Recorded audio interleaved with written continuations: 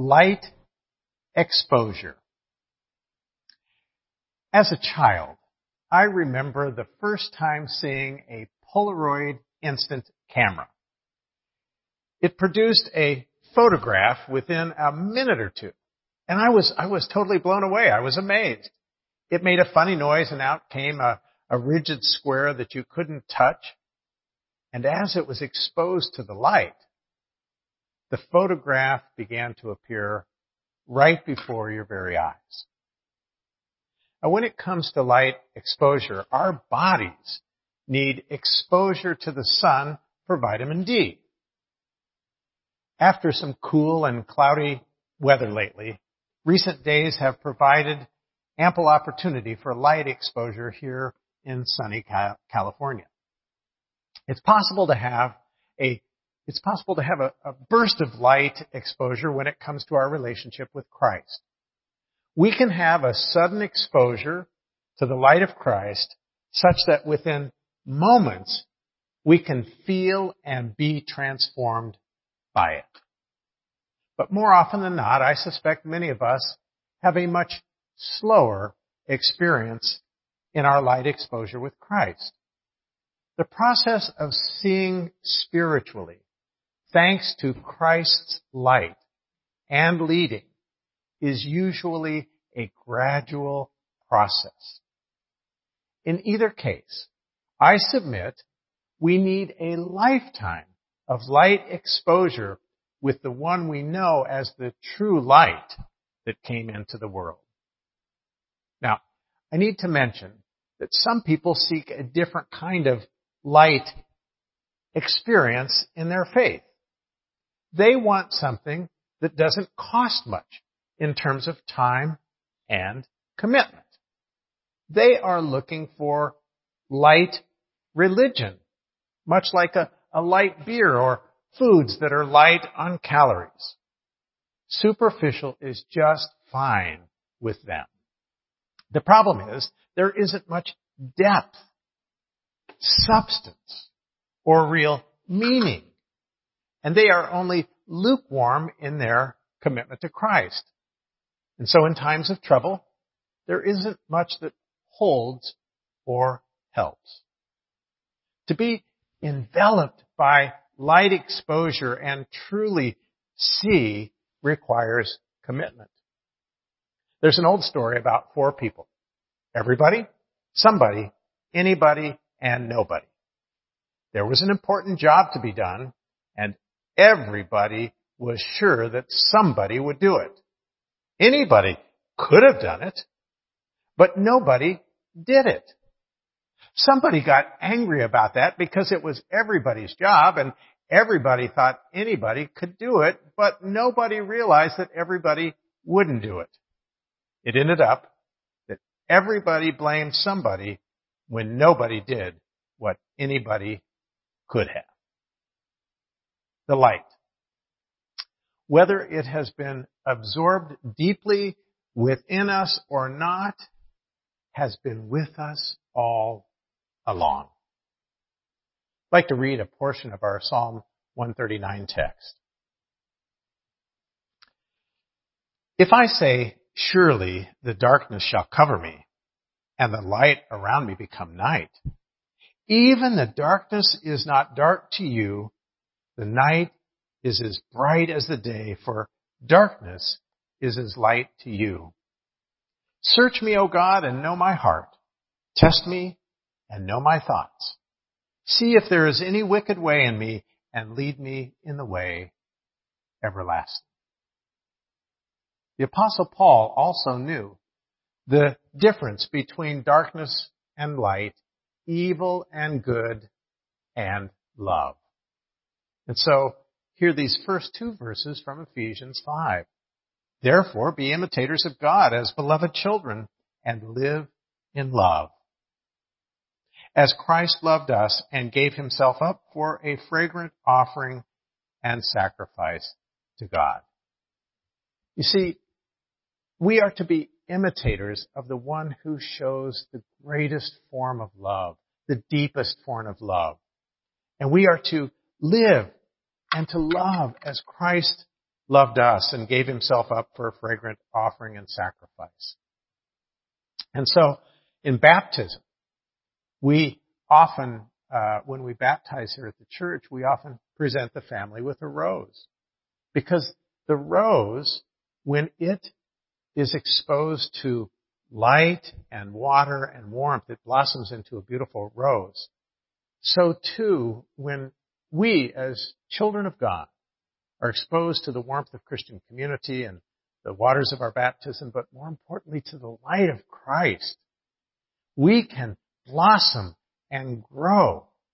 And just as a rose has a wonderful fragrance, we too can be that beauty of symbol and offering of ourselves to others. And so last week I mentioned that my Sunday school teachers were so important to me in gaining the light of Christ. And they are. And so we here at the church and everywhere, whether it's at home or when we're visiting family, we're with children or grandchildren or other young people, we need to expose them to the light of Christ. And that's what we do here at the church is a wonderful way of expressing that to our children. And so when we get back into our more normal routine, and I hope that'll be happening in the coming months, we'll be activating our church school again, and we'll be having our children who can be part of this whole light exposure. Because it's a healthy way to do it. And so now I want to read a little bit more of our passage from Paul. He said, "But fornication and impurity of any kind or greed must not even be mentioned among you, as is proper among the saints. It's entirely out of place. It's obscene, silly, and vulgar. Instead, let there be thanksgiving." You see, Paul knew that we can deceive one another, we can deceive with words, and we can not be what God wants us to be. But when we have light exposure, we blossom into that expression of who God wants us to be. Because Paul goes on and says, "For once you were darkness, but now you are in the Lord." Live as children of the light, he implores us. For the fruit of the light is found in all that is good and right and true. You see, once we were darkness, oh yes, and we know that's true. Paul was dealing with all those things in his people. And yet he turns it positive because he knew the truth and reality of light exposure. And so he concludes our text in chapter 5 of Ephesians. Try to find out what's pleasing to the Lord. Take no part in the unfruitful works of darkness. No, but instead expose them. For it is shameful even to mention what such people do secretly, but everything exposed by the light becomes visible. Everything that becomes visible is light. Therefore it says, "Sleep or awake, rise from the dead, and Christ shall shine on you." Light exposure. When things come into the light, they are seen for what they are. And light exposure in Christ enables us to overcome evil with good, injury with healing, and deal with the darkness in ourselves and others with light. A passenger on a commuter train who happened to be a pastor found his seatmate well into an attitude adjustment position. He'd been drinking. The man kept asking the pastor, "Wouldn't you like a drink?" And each time the minister tactfully refused. A few minutes before the last stop, the man spoke one more time. "I guess you think I'm a no-good drunk." To which the minister replied, "No, I think you are a very generous man." That response, which touched on his only visible virtue, started a transformation in that life that made all the difference. And it's not until we love a person in all their ugliness that we can begin to transform them or ourselves. In nature, photosynthesis is a form of transformation which can only occur with light.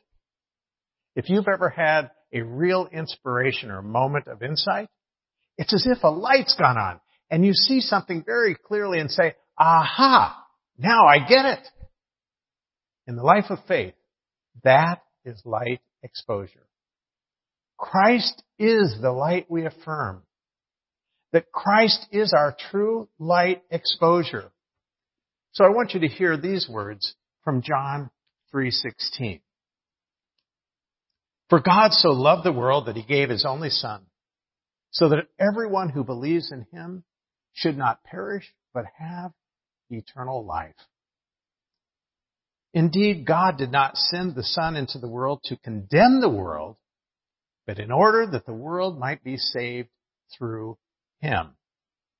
And this is the judgment, that the light has come into the world, and people love darkness rather than light because their deeds were evil. For all who do evil hate the light and do not come to the light, so that their deeds may not be exposed. But those who do what is true come to the light, so that it may be clearly seen that their deeds have been done in God. Light exposure. Coming into the light of God freely. To be seen as we truly are. To be embraced in that light so that we can share that light with others. Light exposure. What a gift that is today. For it is good news.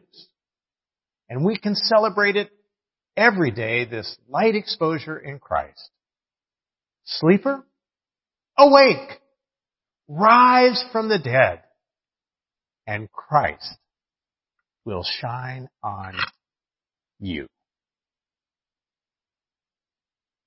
So be it, and amen.